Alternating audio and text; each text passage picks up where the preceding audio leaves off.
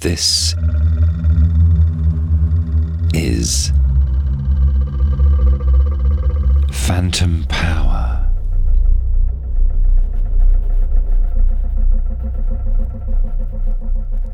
Hey there, welcome to another episode of Phantom Power. I'm Mac Haygood. So, those of you who are longtime listeners have probably noticed that I'm pretty late in getting this first episode out to you. Things have been complicated. I've had a lot on my plate. It's generally good stuff on my plate. The big news for me is that I just received a public scholar grant from the National Endowment for the Humanities.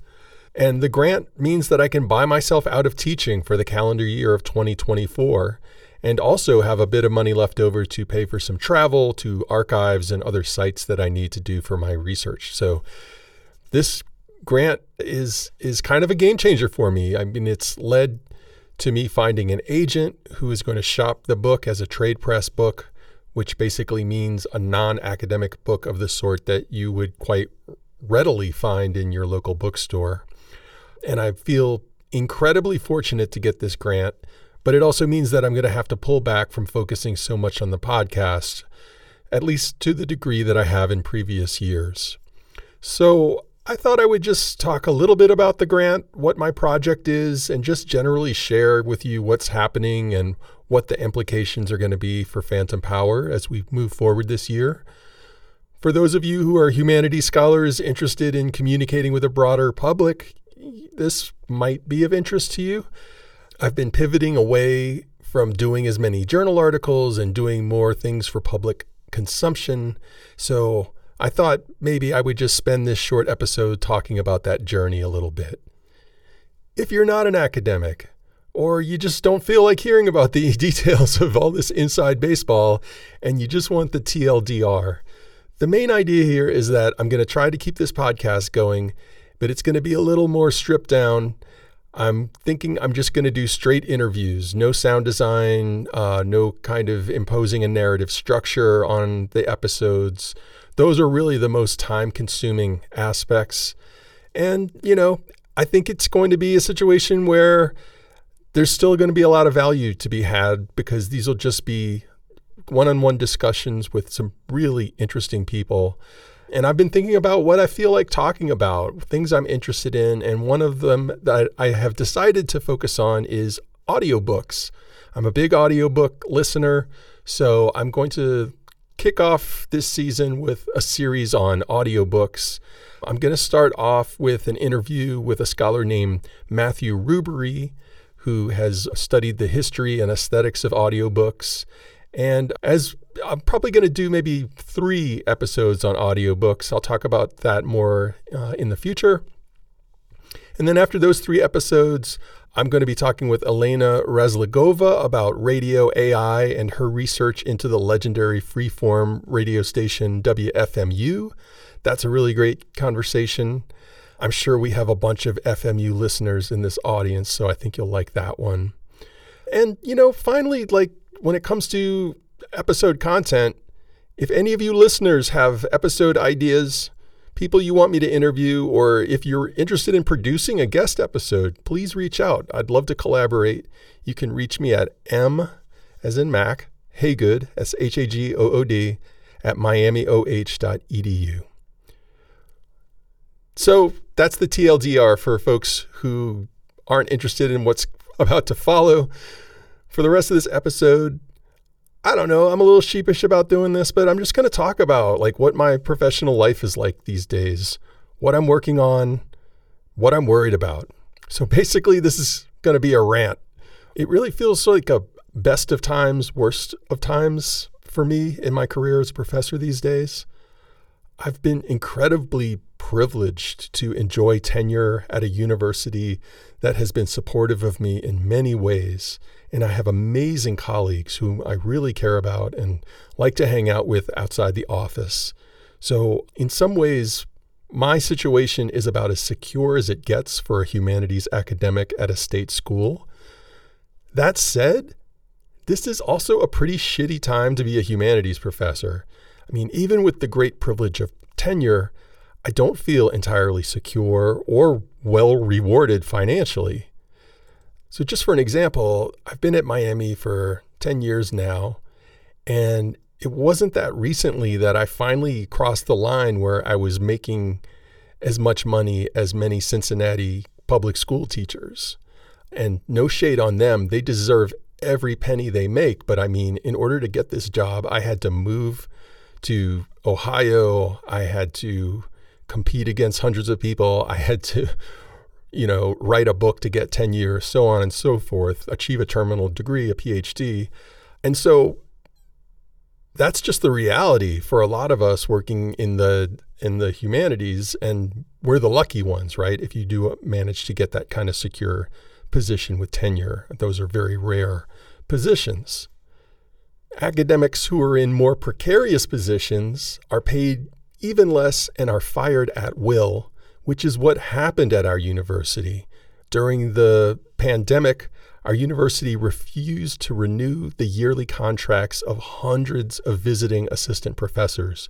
It was just a ruthless move in the first year of a pandemic, cutting loose people who had moved to Ohio for these jobs and had no hope of getting another academic job in that moment. And that's when I really, became interested in organizing in earnest. There were folks out there who were interested in unionizing the university. I was a supporter, but I hadn't been active in that effort. But when I saw what happened to the VAPS, that's when I really joined in earnest. And this year, after 3 years of organizing, we won our union vote at Miami, although the university and the state labor board did not allow us to include our remaining VAPs in our ranks. And now the university is showing tremendous bad faith in negotiations with the union. They're stalling, they're fighting every move. They're holding most of our negotiations on a remote location that most of us don't have the time to go to, in a different town from where most of us teach. And then meanwhile, the university is looking to close numerous humanities programs and asking the humanities to reform their structure and their emphasis in light of market concerns. A lot of this is probably necessary given the system that we have, right? Humanities enrollments really are dropping nationwide. However, I would argue that this has more to do with the way we don't fund public education, which drives up student debt, constrains students from engaging with ideas, and prevents them from studying what they really want to study. And then on top of all of this, the Ohio State Senate has proposed a bill that would potentially make aspects of my teaching illegal. Those aspects around race and diversity. They would basically force faculty in Ohio to publish extremely detailed syllabi for every class that we teach so that right-wing trolls can search for ideas they don't like and harass us. They want to make it illegal for us to strike, and they're putting severe constraints on what we can bargain around as unions. And so, it looks like this bill is likely to pass in this session. We're doing what we can to fight it, but I'm not that optimistic. Oh, and I forgot. The Ohio legislature also passed a separate law that will establish what is basically a right-wing ideas center to be housed in the College of Arts and Science. No less than 10 tenure-track positions on our campus are going to be provided. They provided at least $2 million for this, but not in perpetuity. So my guess is that at some point, while we're talking about how to save the humanities from a lack of interest and how to not fire faculty, we're also going to hire all these new folks, and eventually the funding for those folks will run out. Just a side question, where are they going to find all these right-wing people with PhDs in the humanities? I don't know. That's kind of interesting. But yeah, it's a total mess. I've been here for 10 years. I've never seen morale so low. I fantasize about going somewhere else, going on the job market, but my wife has a great job. My kids love their school. Cincinnati is a great town. Life is so good in so many ways. So over the past several years, I've been looking for opportunities to speak with different and perhaps broader audiences. Basically thinking about, how can I be more of a public scholar? I have super mixed feelings about this because I'm a firm believer in the mission of public universities, it feels a little bit like a capitulation to the neoliberal forces that are destroying the humanities to be thinking about a freelance career outside the academy. So I'm not necessarily thinking about exit strategies, but at least I'm thinking about how can we humanities scholars be communicating with other publics alongside what we do in the classroom. And those things can be mutually reinforcing. I only teach undergraduate students, which sets me up well to speak to a broader public. I have to translate the jargon of my field for freshmen every semester. And likewise, if I make a podcast episode with broad appeal, it will often work quite well as a classroom resource. These things can be mutually reinforcing, speaking to the public, speaking to our students, creating things for the public, creating things for the classroom. But I'll be honest, my long-term goal is to make working at my university optional. I love teaching my students. I love my colleagues, but I want the option to walk if politicians and university administrators and trustees make this job just too miserable and too poorly compensated to be worth it.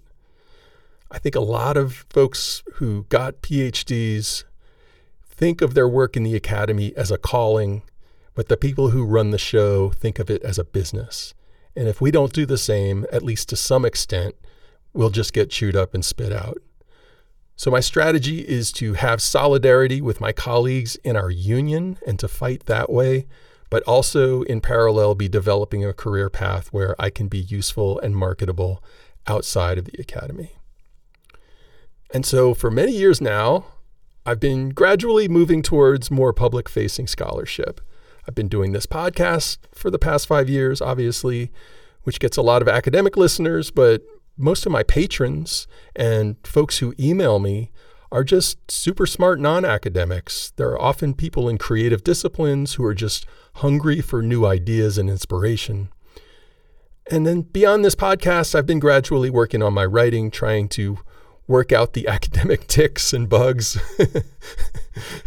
become a smoother, more interesting writer. I've attended workshops on public-facing writing hosted by Miami University's Humanities Center.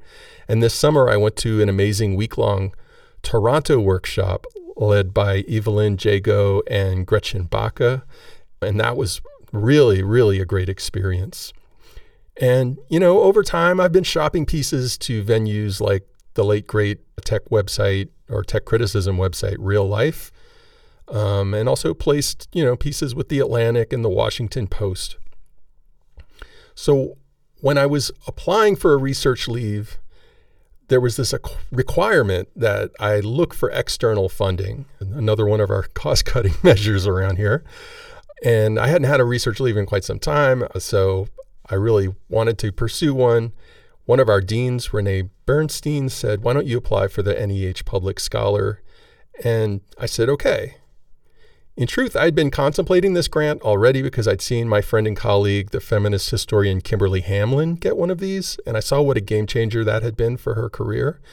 So I applied, not really expecting to get it, and then it came through. Here I am, the dog that caught the bus, and now scrambling to sort of get all of the other work that I already had on my agenda for this research leave, kind of get all that work done and then launch into this project, which I have tentatively titled Quiet Storm, America's Noise Industry and the End of Listening. I'm sure that title will change, but just to give you a bit of a précis, since the 1960s, there's been this unobtrusive industry that's carefully domesticated noise. It's turned noise away from being an unwanted byproduct of industry and turned it into a desirable domestic partner, a first-rate workmate. And so in this book, what I'm going to do is introduce readers to the scientists, inventors, and entrepreneurs who objectified noise as a specific kind of sound wave and then converted it into a useful raw material and then marketed it to the public as a technology of self-care. So the book tells the story behind white noise machines, nature sound apps, ambient sound streams, noise-canceling headphones, all of these different technologies that we used to shape our listening, attention, and culture today. But the book has a deeper purpose as well. I want to identify why listening has become so fraught and why attention has become so frayed. What are the cultural and political and economic changes that have left listening this way? And I want to sort of put aside cliches about screen time and use a sonic focus to offer a new way of thinking about communication in the digital age. So I'm going to foreground these background sounds and the changes that they affect, and hopefully explain and help folks grapple with the sort of cacophony that technological communication has become in recent decades. So I'm thinking about this book as being in some ways similar to books like Jenny Odell's How to Do Nothing or Johann Hari's Stolen Focus, but with this sort of sonic focus, right? And possibly even an enhanced audiobook or podcast accompaniment like David Hendy's fantastic series Noise, A Human History that he did for the BBC in association with his book by that same name. Now, for those of you who read my first book, Hush, Media and Sonic Self-Control, you might be saying, hey, Mac, that sounds a lot like your first book. And you'd be completely right. But one of the frustrations I had after I wrote this book is that I didn't really write it for the public. And when I would go around and give talks to people, I got such receptive audiences who wanted to talk about the fan that they needed to sleep, or the white noise machine that they can't live without, or the way they use noise canceling headphones to navigate their day. And so I'm going to be doing different things in this book. Instead of doing things like picking intellectual fights with my field of media studies or diving deep into the minutia of affect theory, I'm going to be fleshing out the characters in the stories. There's some really fascinating people. I'm going to be sort of helping people think critically and practically about listening in their own everyday lives.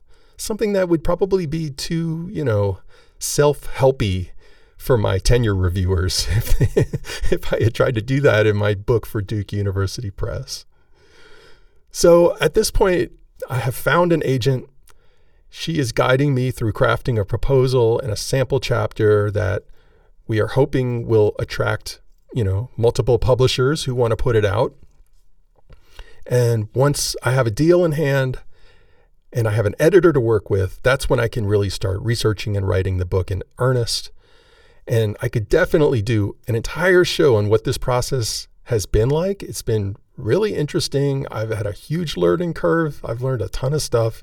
So if anyone is interested in any of this kind of stuff, I could definitely do an episode about this work of trying to write a trade press book and trying to get into that world. Most of this stuff I knew nothing about even 2 years ago. So I'm happy to pass along what I've learned to folks if that would be of interest. But basically, that's it. That's what I'm up to. I just thought I would fill y'all in. I hope you haven't found this too self-indulgent. I just wanted to explain why I'm so late with the first episode. There's been a lot going on, and I would just want to explain the changes that are happening to the podcast, at least for the next year or so. Am I going to make a full-fledged career as an author and public speaker and quit my university job? I mean, probably not, But this has given me something in my work life to sort of look forward to when I get up in the morning, besides the other thing, which is our faculty and librarian union. And yeah, that's it. So thanks for listening. So look for our first real episode coming up in the coming weeks with the Harvard-trained Dr. Matthew Rubery, who teaches modern literature at Queen Mary University of London. And we're going to be talking all things audiobook.